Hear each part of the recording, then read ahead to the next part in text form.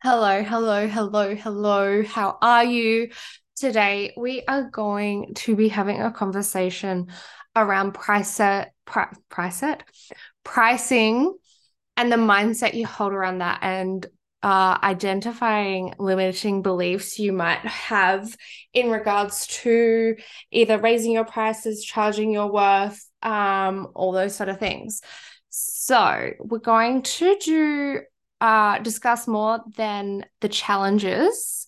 We're also going to hopefully inspire you to take some action and start charging what you're worth or develop a plan to be able to start charging that.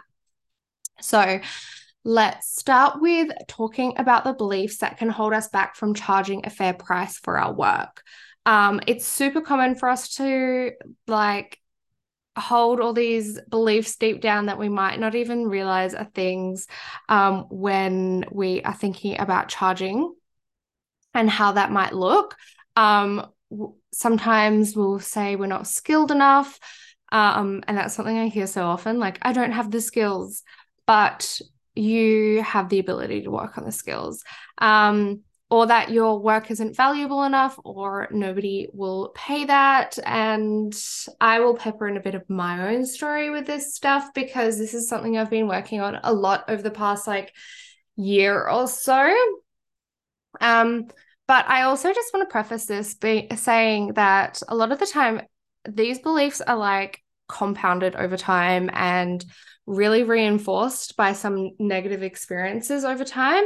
Like, um, whether it's your own experience, whether you've gone to charge something and somebody's like, oh no, I can't afford that, or whether it's other people talking about pricing things, because I find that happens a lot, being like, why do they charge so much? Or, all those sort of stories around that. So our beliefs around pricing can vary hugely. And there's so many things that come into it, whether it's like part of your upbringing, your culture, your experiences, the type of people you hang out with, whether they have certain beliefs that then you bring on too. However, we'll go through some of the most common ones that I see a lot. And one thing is, people don't like talking about money. And I've always found this really, really confusing because I'd say something in front of my dad or my family, and they'd be like, you can't talk about that. And I'm like, why? Like, everyone earns money, everyone spends money, everyone has some form of relationship to money. Like, why can't we talk about it? Like, it just did not make sense to me. Um, so usually, it's just one of those topics that is really, I don't know. I don't know why. Nobody likes to talk about it. Nobody likes to like, yeah, discuss it at all. So whether it's, I don't know whether people think it's not polite to talk about it or whether it's rude. Yeah, I don't totally understand it. And everyone's always been like, well, why would you talk about that? And I'm like, why wouldn't you talk about that? Um, but this leads to so much discomfort, even talking about pricing to begin with, because it's just one of those things that we don't overly openly talk about this stuff. So I have a couple of suggestions on how to kind of feel a bit more at ease with talking about money, or even you don't even have to talk about it with people, just getting more familiar with it within yourself. So something I do is I check my bank accounts every day, and it's not from a space of like, oh my God, where's all my money going? Just being like, oh yeah, there's more there, there's less there. Just it being so normal, like as normal as you just paying for a coffee in the morning. Another thing we don't like really challenging us when we're coming to pricing is a fear of rejection. It can be super intimidating asking for a certain price. And I know I've done this so many times when maybe I've changed my price, and with existing clients, I've been like, oh, no, no, it's fine. Or I just didn't want them to be like, oh no, I can't afford that anymore. Sorry. Or yeah, no longer see me. All those sort of things. But sometimes it is just a part of it. Like you have to be okay with that. Like you're not going to be the right price for absolutely everybody. Um, and there's no reason why you should be. So getting a little bit more like understanding on the rejection piece behind the fear of like changing your pricing or charging your worth is a really, really important one to start, like just being a little bit more familiar with and understanding the rejection behind it and what that means or and doesn't mean for you. Because at the end of the day, if somebody can't afford it, it actually doesn't mean anything about you. But we like to sometimes just make it mean something about ourselves. But it just doesn't have to be that way. You can just choose to not see it like that. And one thing I see a lot of people doing is maybe when they do change their price, um, they focus on the one person that's no longer purchasing from them or working with them because they've said it's because of the price. Um, they just focus on that one person rather than realizing like a couple more people have just signed up.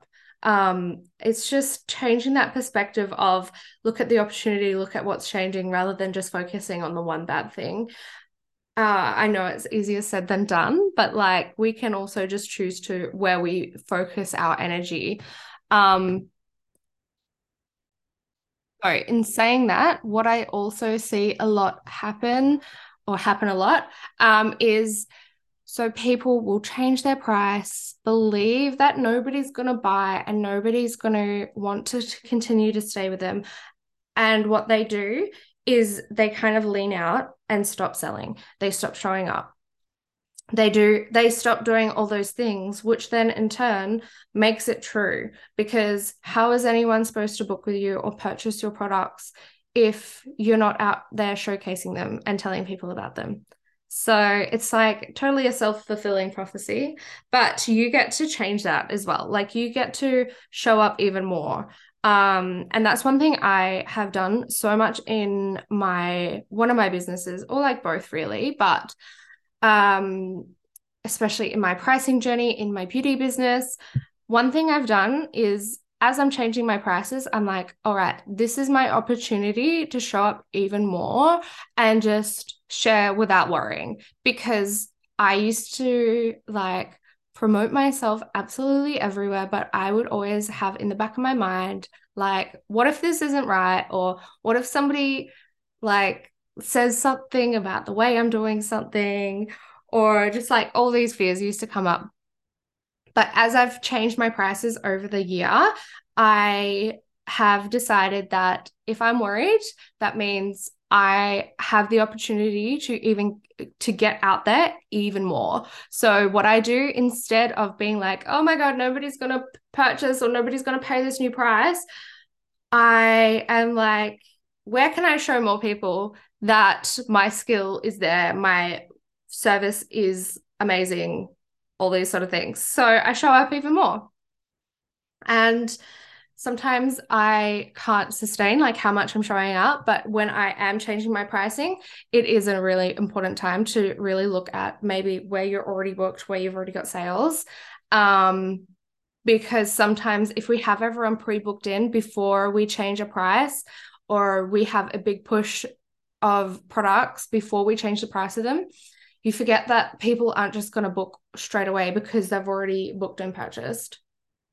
So sometimes there's like different layers that we need to look at, like where people are already booked in, where they've already purchased up the products that they need for the next however long that is, and not see it as, oh my God, nobody's purchasing. See where you've already pushed for them to already book or already purchase or whatever it is before you've changed your price. Because a lot of times we do this because we want them to get in before we change the price because it's a little bit scary and, all these other things. However, we use that in our marketing as well. So yeah, I think sometimes we just make it this huge, huge, huge thing and we forget that we have so much control over how we show up, where we show up, why we're showing up, and how convicted we are in what we're doing. So another part that comes up a lot when people are looking at changing their prices, charging more, whatever it may be, is imposter syndrome.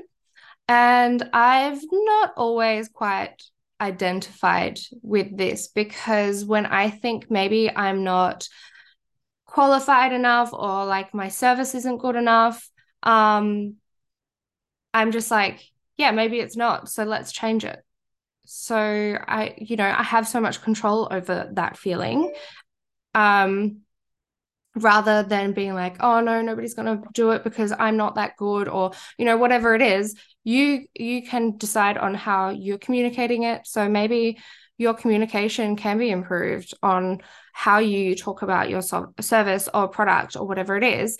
And maybe you can make small improvements of the process, how people are engaging, like the buying process, the product itself, the service itself, rather than worrying too much about whether you're good enough or not. Because, I mean, everyone's good enough for absolutely everything. It's perfectly fine. You just get to choose how you see it.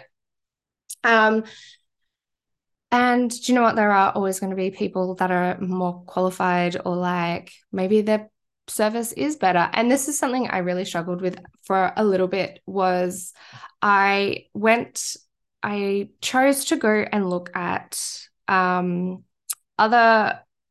businesses that provided a very similar product to a service that I did.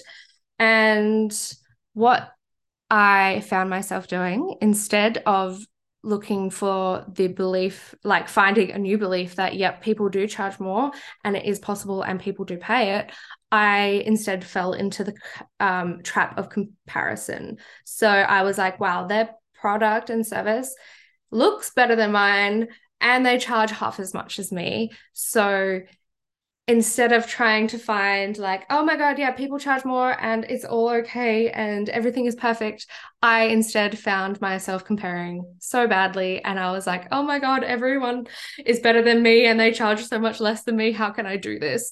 But I didn't stay there for very long, obviously, because I did change my prices and I did market myself even better once I charged, as I was changing my prices. So sometimes we can fall into the trap of comparison, but we also get to choose how long we stay there and what we do to get out of it.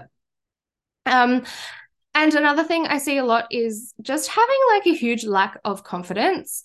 But I mean, don't get me wrong, I have been somebody that has struggled with confidence a lot, and it's something I talk about a lot.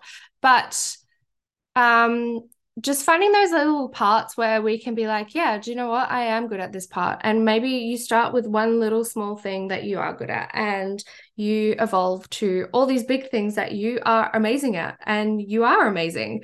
So you just have to find all that evidence that you are confident in what you're doing and connect to it all the time. Because if we just believe that we're not confident and we're not good at what we're doing, and all those stories that sometimes we can tell ourselves, they're going to win. So let the confidence win instead.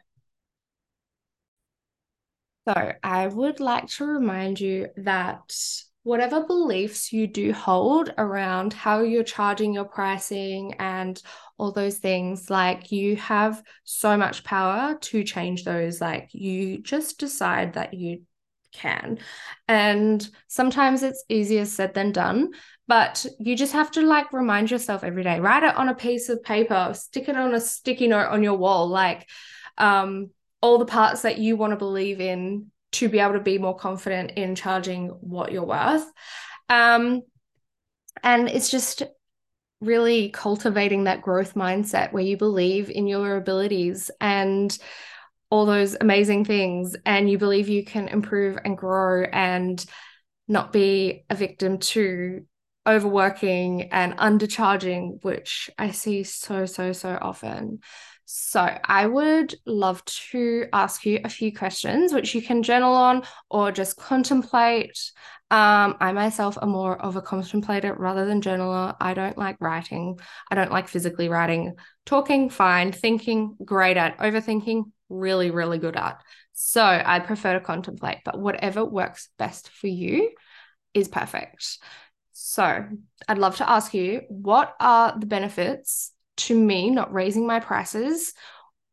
Or potentially, if you're somebody who books people in and doesn't take a deposit or anything like that. So, what are the benefits to me not raising my prices or making clients pay a deposit?